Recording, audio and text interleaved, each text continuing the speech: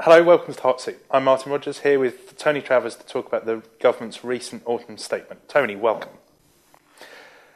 So, what has the autumn statement done for the position in the country of the government and their economic plan?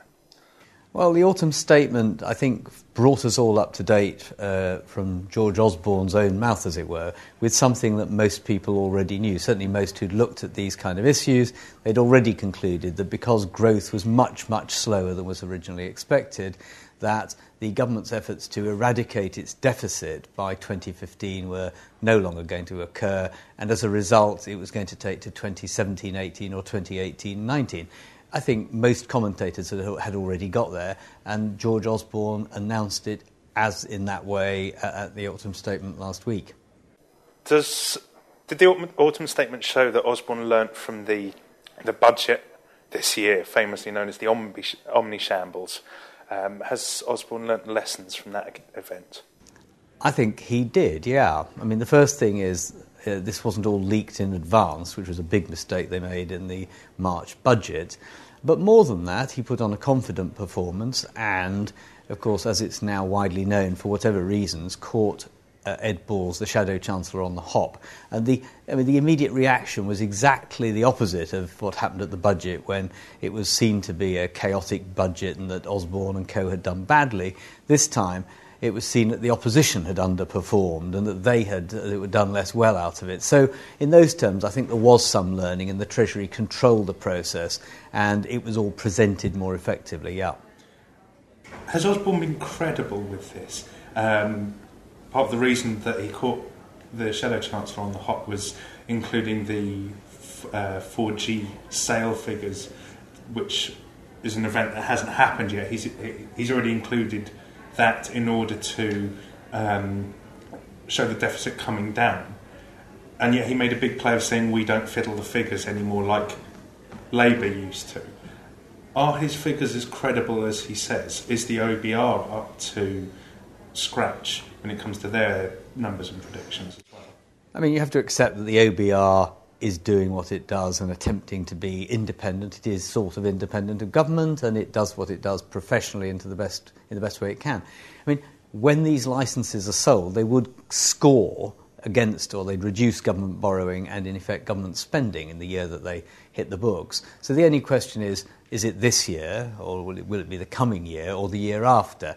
And it's clear the OBR thinks it will be in the year it's stated to be in now. So though it looks a bit odd, I mean, booking income that hasn't come in yet, there's no doubt that when it does come in, it will count in the way that is now suggested. I think the more serious question is you can only sell things off once. So whatever the effect is in the next year's figures, it won't be there to have that effect in the year after or the year after that or ever again. Given that, what is the future of public spending going to be in this country, given that that's going to be a one-off benefit to the public finances, but what about the future going forward? Well, the Chancellor's decided to reduce the deficit by taking about 80% of the strain is being taken by reducing or holding down public expenditure. Having said that, the present government said it wants to protect the NHS in real terms. It's doing something similar with schools. Despite all the publicity about benefit cuts to individuals and households, the total benefit bill is rising, largely because of the number of older people, and also because the growth in the economy has been much slower than was expected. So if you add all of that together, a great chunk of public expenditure cannot be cut. And that means that for the remainder of public expenditure, including capital investment, local government and one or two other departments in Whitehall, like Justice and the Home Office, they're being hit much harder. And indeed, the Chancellor has announced in the autumn statement that there will be further cuts in 2013-14 in order to pay for a slight shift of spending towards higher capital expenditure. So for those bits of government that are under pressure, I'm afraid they're going to remain thus, not only to 2014, 15, 15, 16, but probably out to the end of the decade. None of this will change, even if there's a change of government. That means very, very difficult, huge pressures on particularly local government's expenditure looking ahead. But what about the tax raising side? We've seen cuts to corporation tax. Is that likely to bring in much revenue? Is there a chance of that being the stimulus that most people agree that this economy needs? They've gone for the tax reduction rather than government stimulus approach. Is that likely to bring in much revenue? Is it likely to kickstart the economy? I think the UK government, like almost all but governments these days, is locked in a downward spiral of competition over particularly taxation of businesses in this country, corporation tax. I mean, this is an issue that's been made even more complex by the massive publicity recently given to big corporations, many of them multinationals, clearly not booking tax you'd expect them to book in this country. So it's a very complicated issue with countries competing with each other to lower their corporation tax rates, and yet big corporations seeking to avoid tax as well. So the idea that reducing corporation tax a little bit more is the key to Britain's economic success, I suspect, is fanciful. It's going to take more than that. So they did announce a future cut in corporation tax.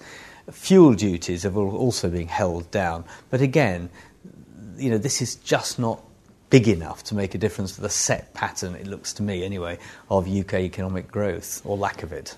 Do you think there is going to be much of a positive resulting from this, or is it just too much small measures tinkering around the edges to really have much of a difference on the economy? I mean, the government has made it absolutely clear that cutting the deficit is its main and, to some extent, absolutely not only, but nearly its only priority. Everything falls out of that.